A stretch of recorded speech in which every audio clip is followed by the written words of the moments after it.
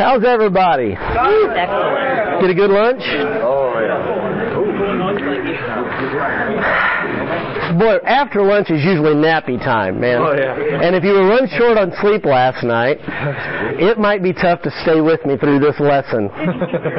But I'm going to do my best to try and stay alert and make sense, and you maybe can try to help me out a little bit. I've been given the topic, Advancing the Kingdom with Grit.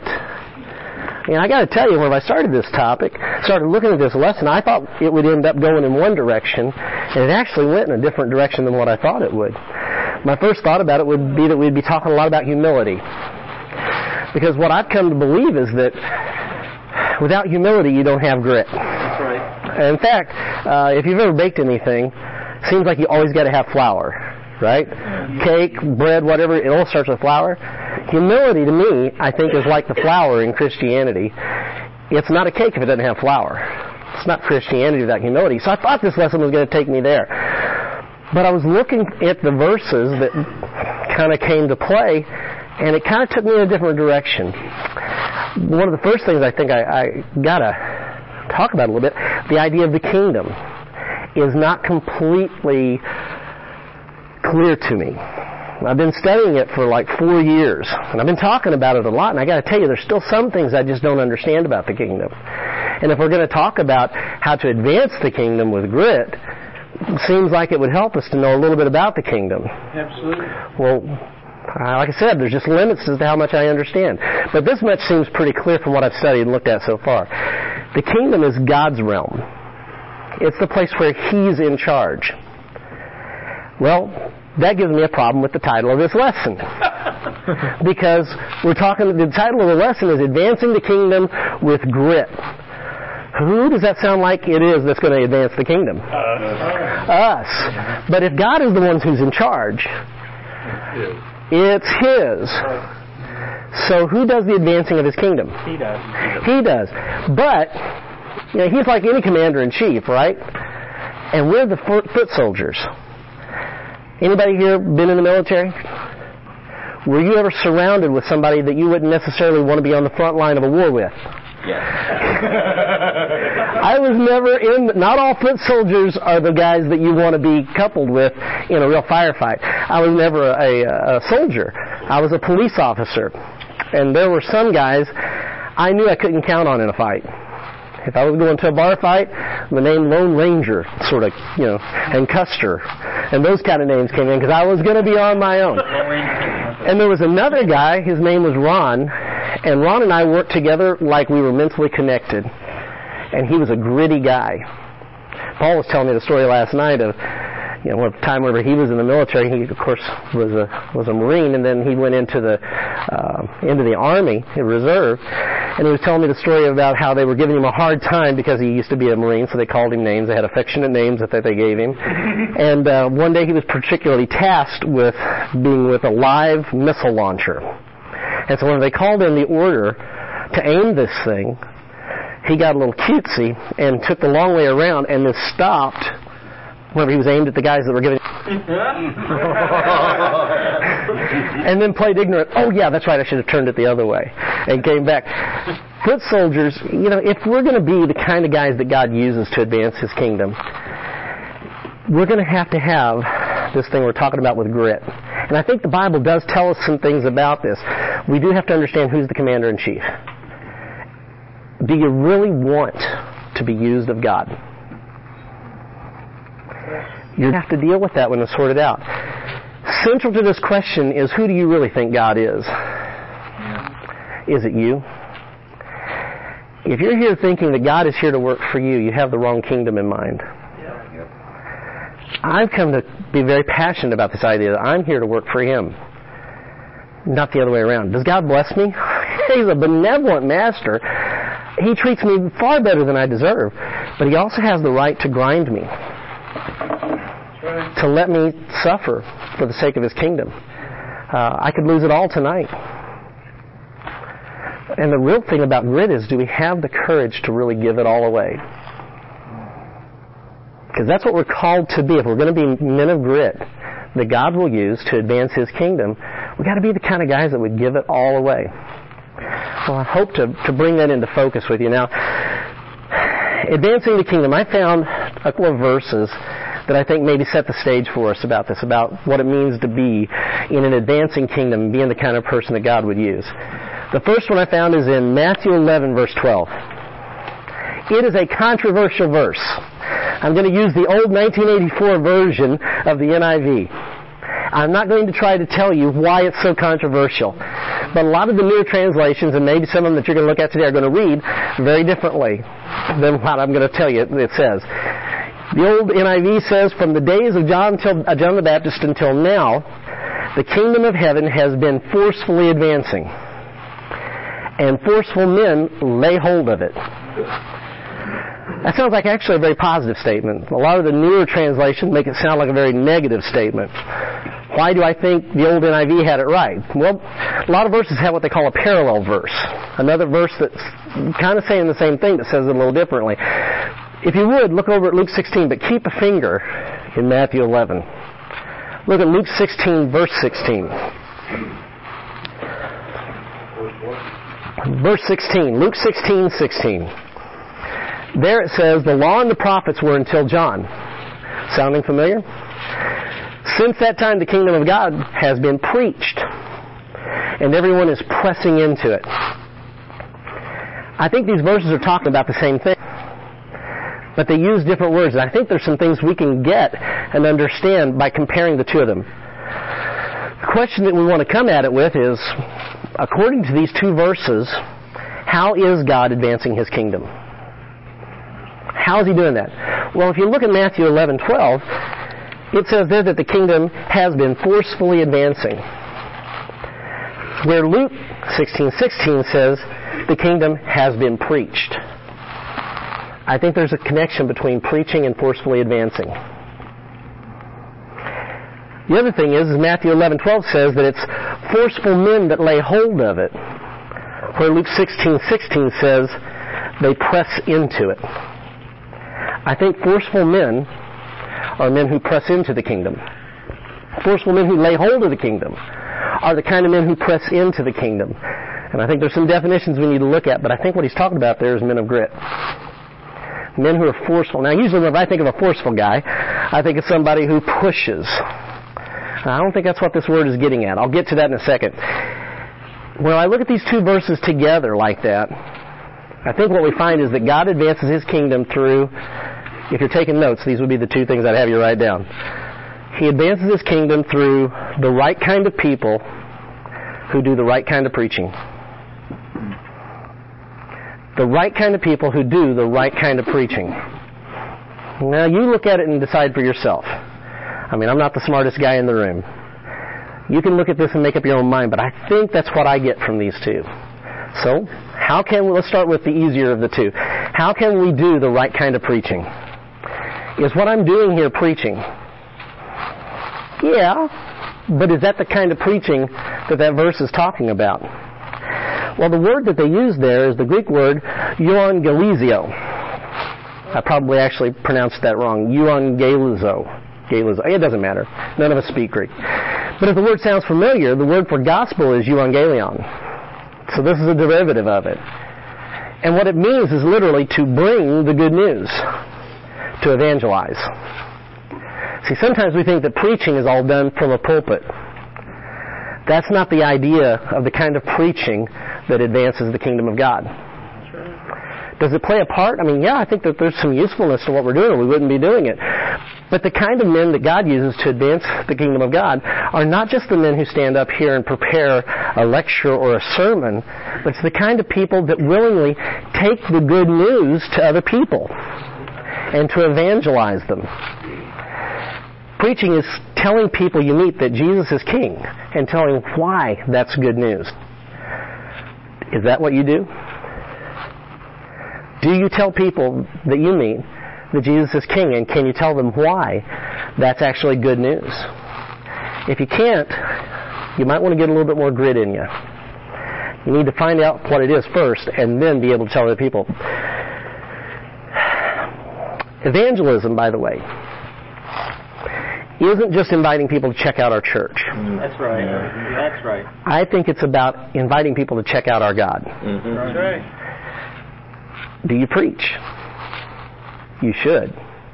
But the question is do you and will you? And what's on your face when you talk about God and His kingdom? Is it a smile?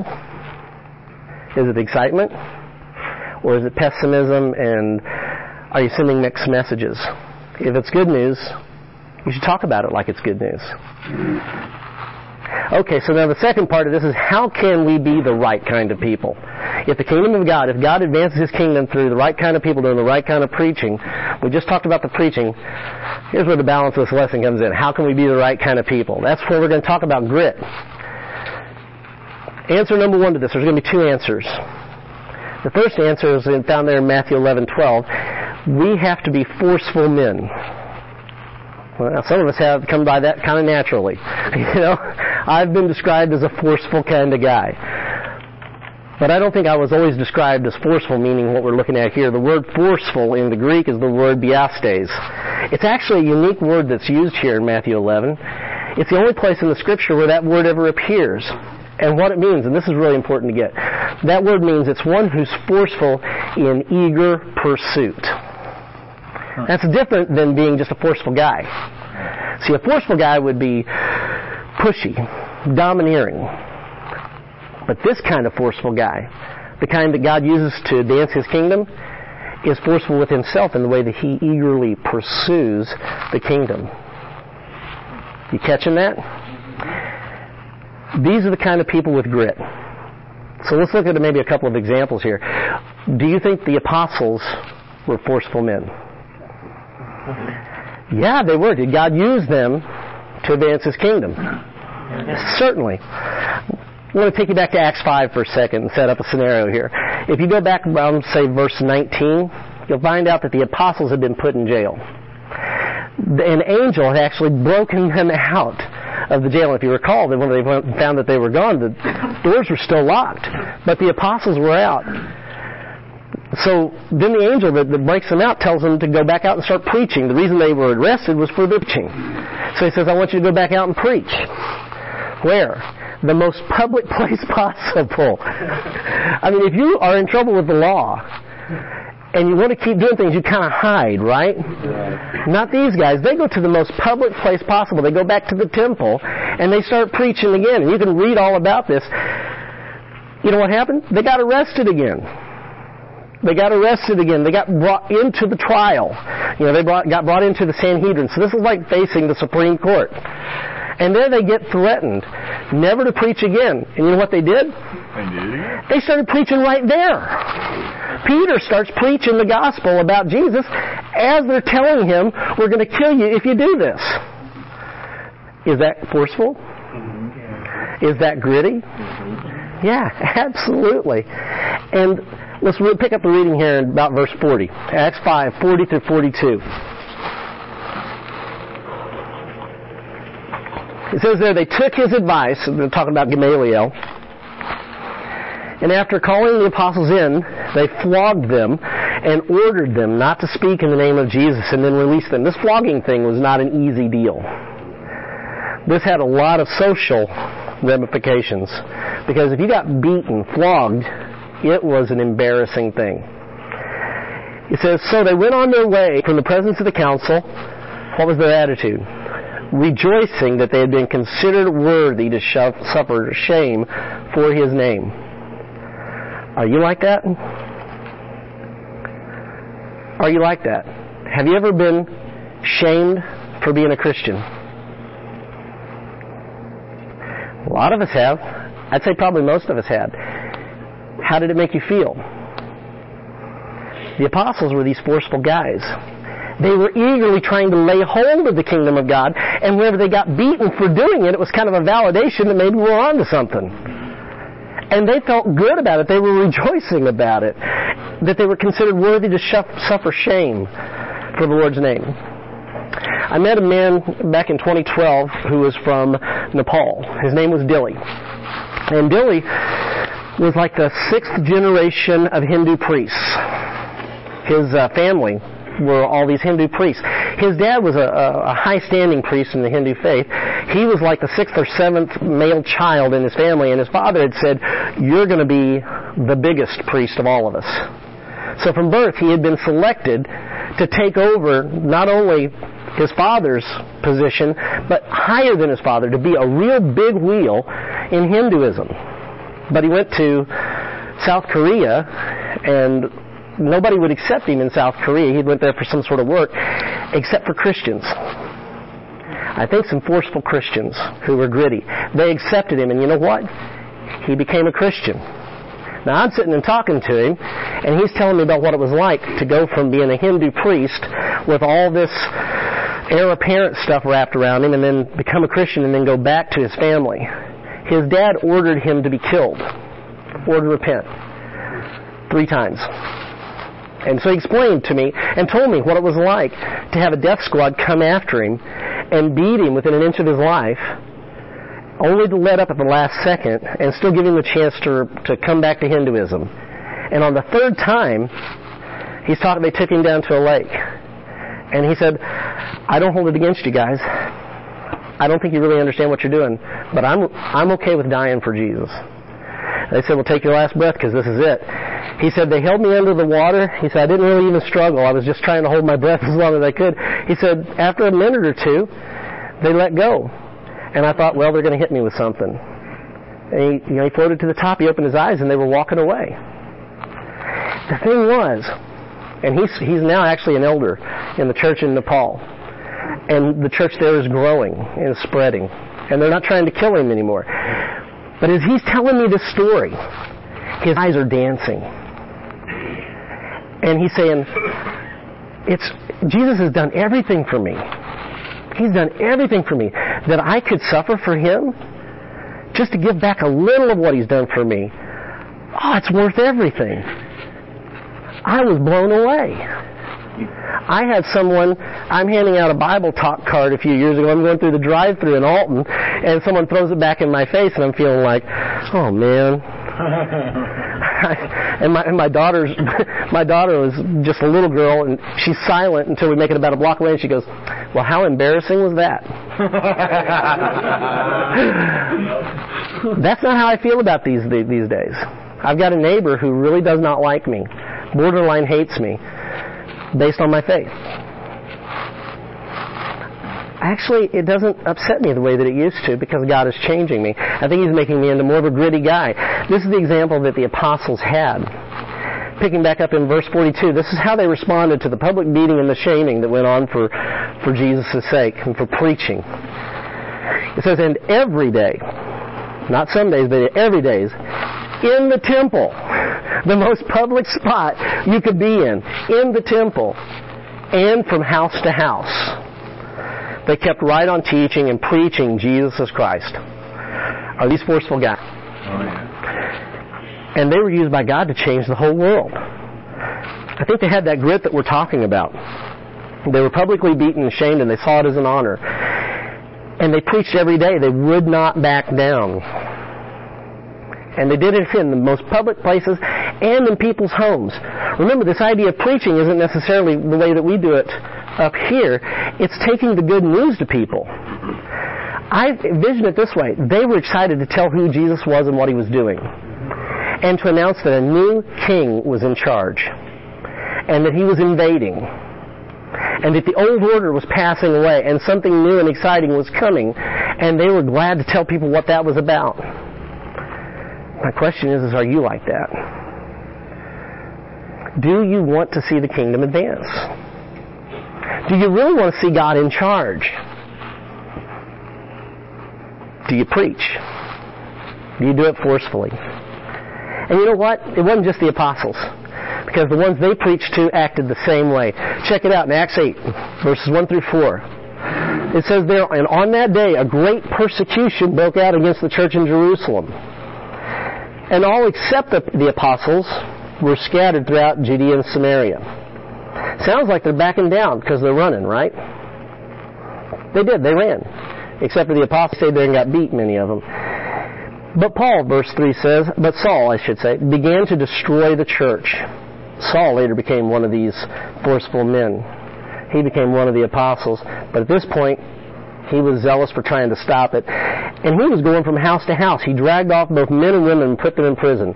Those who had been scattered, get this, preached the word wherever they went. Same word, euangelizio. They took the good news with them.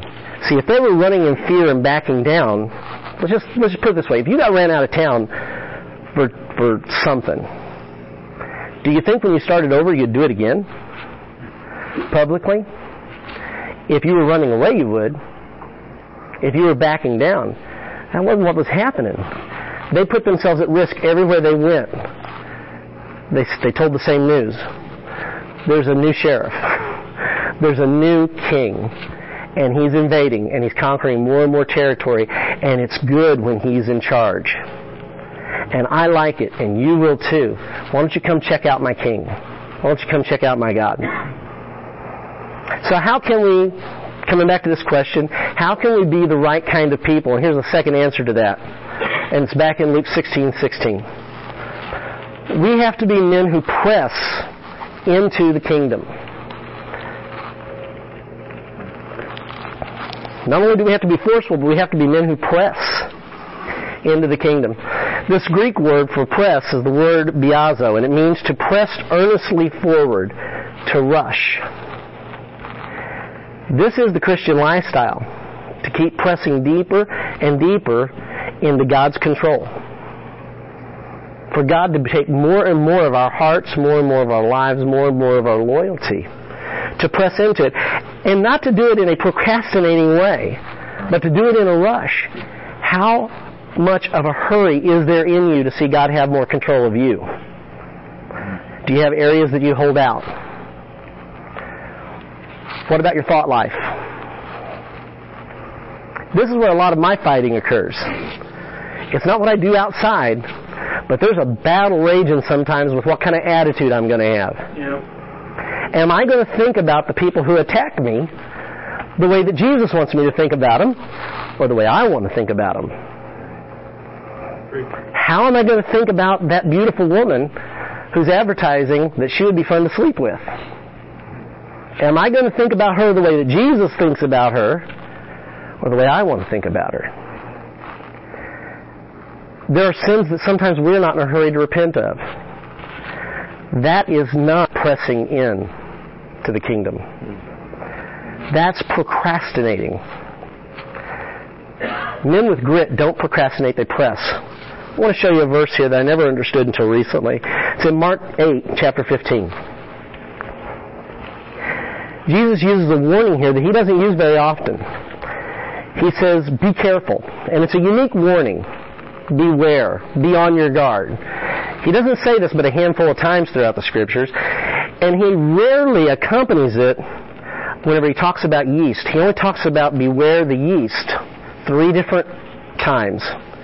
And here's one of them. He says, watch out for the yeast of the Pharisees, which we know is hypocrisy. We're told that in Luke. And that of Herod. What is the yeast of Herod? First of all, you know what yeast is, right?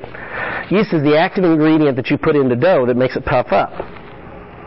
Right? You can't see it happening. You can see the dough swell, but you can't see the yeast actually working. It only takes a little bit of yeast and it multiplies like crazy and it'll take over the whole lump. Jesus talks about yeast in positive ways. He compares the kingdom of God to the yeast. But here he's warning. He says, be careful, be on your guard. Don't let it slip up on you. The yeast of Herod. What in the world is the yeast of Herod? Well, this is only my guess, because we're nowhere told in Scripture. This is my math. You make up your own mind whether I'm right or not. But Herod, he got in trouble with John the Baptist. You remember he took his brother's wife, and John called him out on it? So that was getting him very unpopular, politics being politics, first century here now. He grabs up his critic and puts him in jail. But it says there that he liked to talk to John. So the picture is that while Herod's got John in prison in the basement, he's going down there all the time to talk to John. What do you think John's telling him about? Was John a forceful man? Was John a man who was pressing into the kingdom? Did John preach? I think he was probably telling him the good news. Why do you think Herod kept coming back? Because it's good news. But he procrastinated. You know how the story ends? He throws a big political banquet. His daughter, or somebody's daughter, Salome or something like that, does some kind of a hoochie-coochie dance, gets him all turned on, and he shoots off his mouth, I'll give half my kingdom to you if you want it. And she asked for John the Baptist's head on a platter. He was put in a corner. He had to kill John the Baptist. If Herod ever surrendered to the king, it's not recorded in the Scripture. Procrastination will take over your life like yeast takes over a lump of dough. You don't even see it moving. It's a silent killer. And it is the opposite of pressing into the kingdom. And I've been there. We negotiate and think, I'll do better later. I'll repent of this one later. I don't have to be that serious about this now. That's the yeast of Herod, guys. And it's not the kind of guy that you want to be sitting next to on the front lines in a battle. That's not the guy you want covering your back. It's not the kind of guy that God uses to advance His kingdom. So I come back to the question again, do you really want to see God in charge? Do you want to see Him in charge and to see His rule and His reign established in your family, in your life, in your neighborhood, in your country, in your church? Or are you more about, I just want God to give me what I like? Because that's the other alternative religion that we have in this country, and we call it Christianity. It's the whole felt needs crowd about, God will give me this. If I do that, then God will give me that. Right.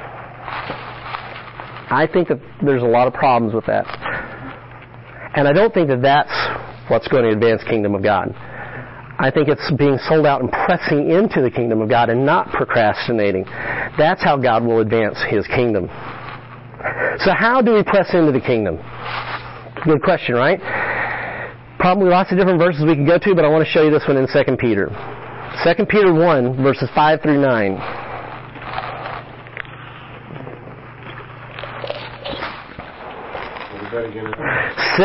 Second Peter chapter 1, verses 5 through 9.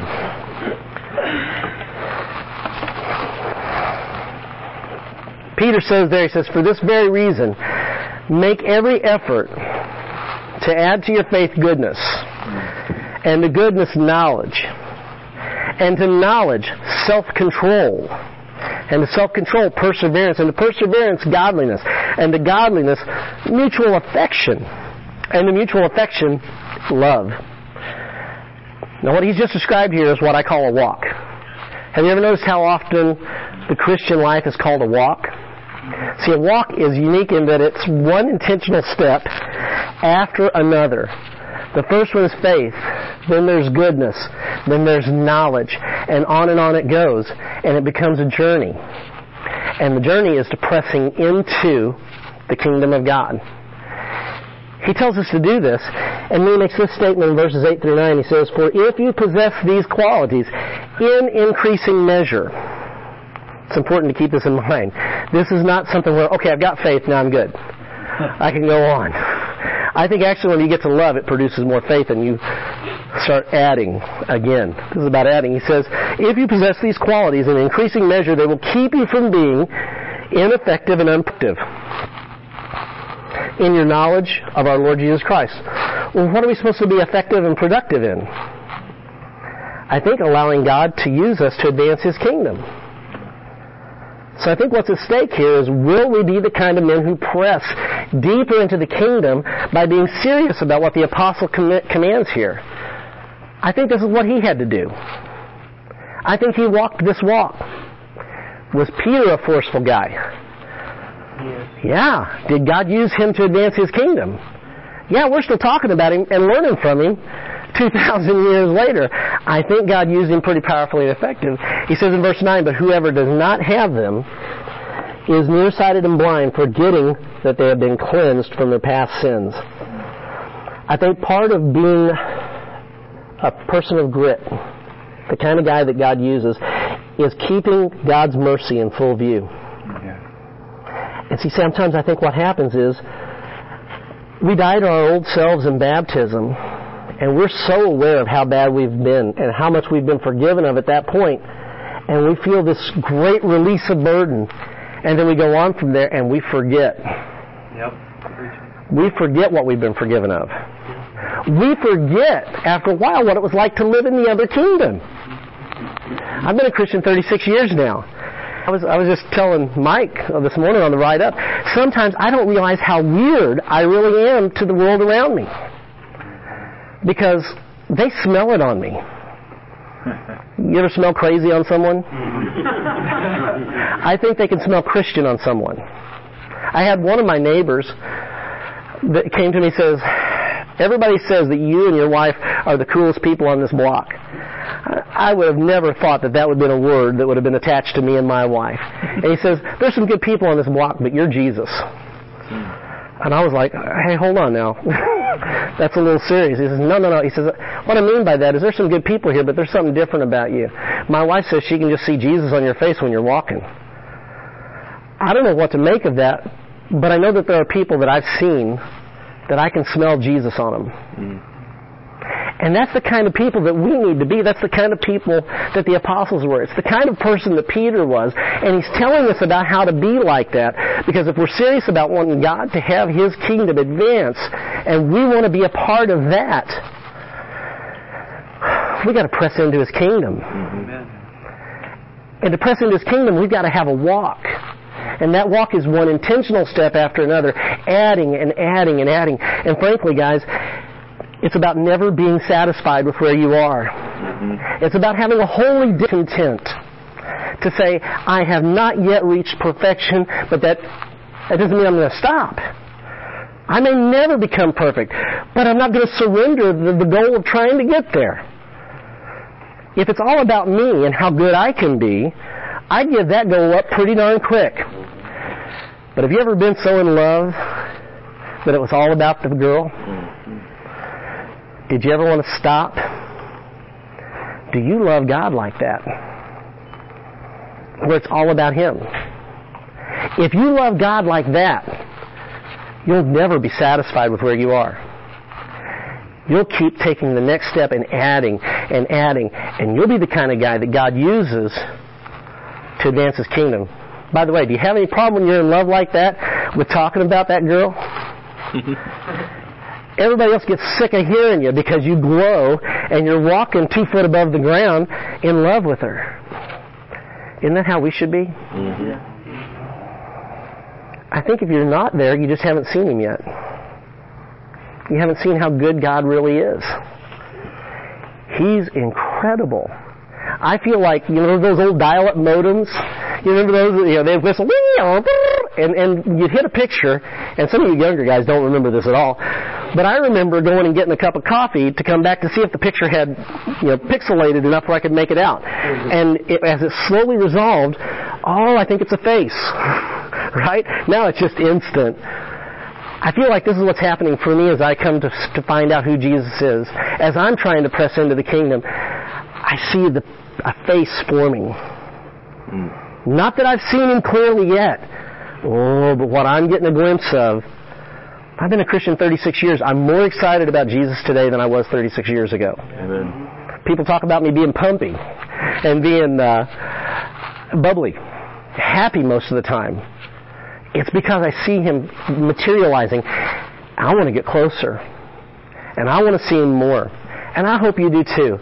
Because looking back over our shoulders at where we've been, it's a horrible thing. But it's not nearly as much of a motivation for me as it is to look where we're going. We can be a part of that. We've been invited to be a part of God Himself.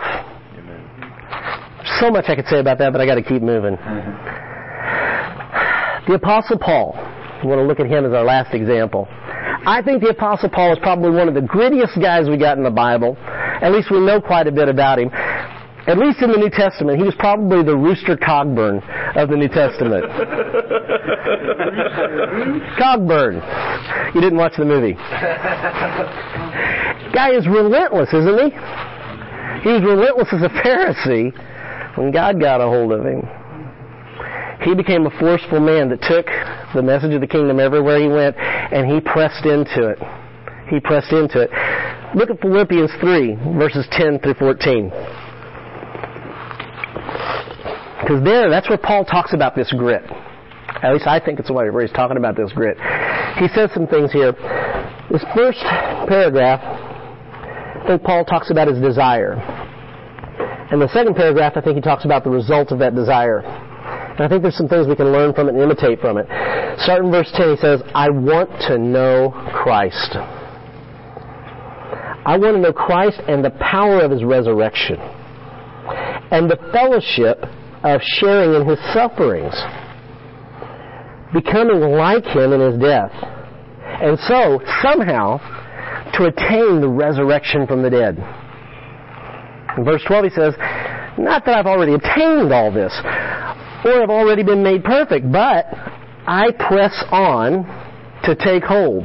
There's our two things from Matthew and from Luke. Pressing in and being forcefully taking hold, eager. I press on to take hold of that for which Christ Jesus took hold of me.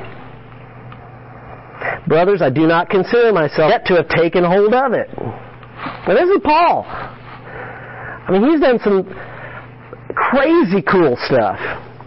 And this is his attitude. He says, I don't think I've taken hold of it yet, but one thing I do, forgetting what's behind and straining toward what's ahead, I press on towards the goal, to win the prize for which God has called me heavenward in Christ Jesus. Man, I hope that you will take some time with this passage and kind of think about what each one of these statements mean. To be brief, I'm going to try to just kind of cover them just a little bit. If you look at that first paragraph, Paul said he wanted to know some things. The first thing is he wanted to know Christ. Do you really want to know Christ? Now, you think about this for a second. How many of you know Him versus how many of you just know about Him? There's a difference. I know about some of your wives, but I know mine. And you could say the same thing. Do you want to know Him? Paul wanted to know Him, and it motivated him. You know, he spent 3 nights out in the Mediterranean floating, and it was part of pressing in. He got snake bit. He got rocked to sleep with big rocks a couple of different times. He got chased out of town. He didn't get to have a wife. He wanted to know Christ. Nothing was going to hold him back. Do you want to know Jesus that way? Do you want to know Him that bad? Because some of you guys have a hard time spending even 10 minutes in His Word looking for Him. You do much better when you're looking in His Word to find all His rules. But you don't do a real good job of looking in His Word to find Him. Do you want to know Him? Paul did. He said he also wanted to know the power of His resurrection. What is the power of His resurrection? It's more than a historical fact. Right. If God can raise Jesus back from the dead, what else can He bring back to life? Can He bring back your dead marriage? Your dead relationship with a son or a daughter? A brother or a sister? A parent? Can He bring back all the things that you've killed through your sin and that former kingdom that you lived in?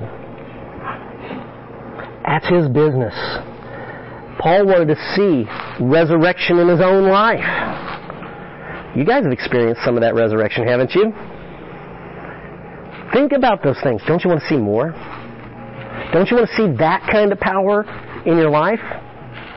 Do you have the grit to press in, to forcefully pursue it, to eagerly lay hold of it? Is that the walk that you're walking? Now get this, those first two are pretty enticing, but check this one out. He wants to know the fellowship of sharing in Jesus' sufferings.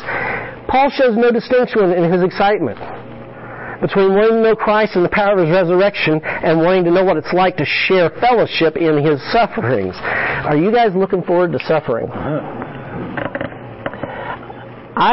This is hard. But Hebrews tells us that Jesus was made perfect through His suffering. If Jesus was made perfect through His suffering, the sinless Son of God was made perfect through His suffering, how do you think you're going to be made perfect? Anybody ever here go on a diet or work out to impress a young woman? You buy better clothes, you clean up, you wash up the truck and go all silly. You know, you want to make a good impression. Do you want to know Christ like that? Do you want to be made perfect? To be in His presence? Are you excited about sharing in the suffering? Remember, we looked at the apostles when they got beat up and put to shame publicly for naming him as their new king. They rejoiced. Same attitude way before Paul came on the scene. This is a hallmark of what it means to be the kind of Christian that has grit, the kind that God uses to advance His kingdom. Suffering is about things going wrong, guys. Sometimes suffering is about things going right. And if He's king and you don't think of yourself as a king with a genie that serves you, if you think of Him as king and you serving Him, suffering doesn't turn you off. And this other one, he says he wanted to know what it was like to become like Jesus in His death. What does that mean? Well, greater love has no man than to lay down his life for a friend. Jesus poured out His life. He gave it all away. We don't have as much to give away as He did. Paul wanted to know what it was like to be that given over. At least I think that's one of the possible meanings that he has there.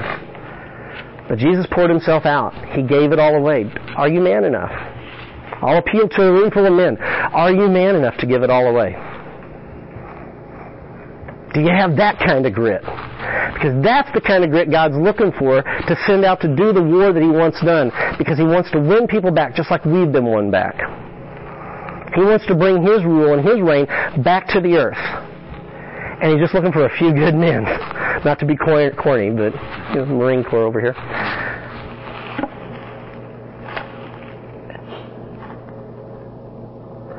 The last thing that he says, is he wants to somehow attain the resurrection from the dead.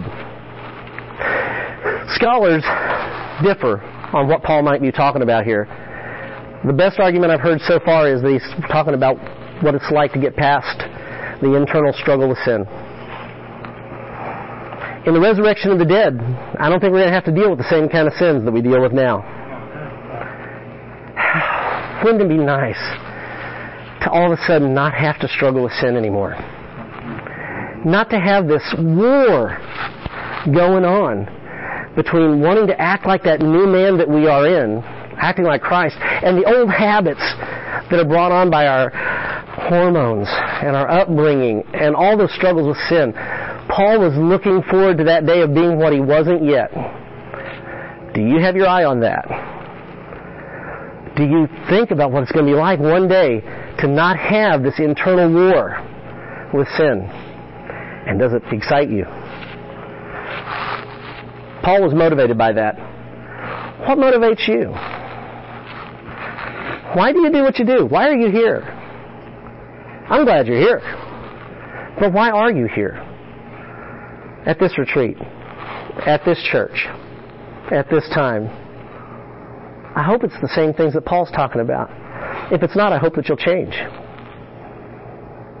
Because if you're here for anything less, you won't be here long. And you won't be the kind of guy that I want to go into battle with. You may not be the guy that God uses.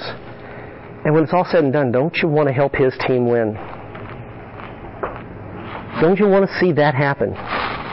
Paul was motivated by it. Paul's desire to know Christ gave him the grit to press into the kingdom, and to take hold of that for which Christ had taken hold of him. You've been taken hold of by Christ for a reason. Have you forgotten that? Or do you doubt it? I'm not saying you're going to be up here next year doing this.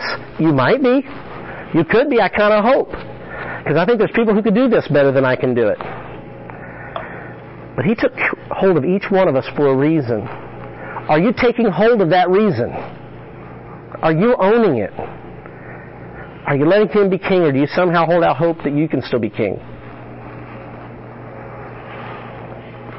God used Paul, He used the other apostles as men of grit. And He advanced His kingdom, and it's been handed over into our care. We're the ones now that are in the fight. They're at home.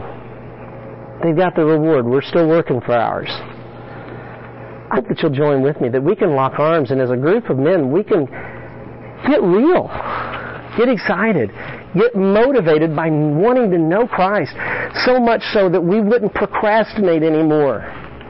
That we wouldn't put off repentance. That we wouldn't be petty. But that we would try to take hold of the kingdom. And once we forcefully grab a hold of it, that we start pressing into it. That we're not satisfied with minimums and just getting by. That we can't be satisfied anymore with just showing up.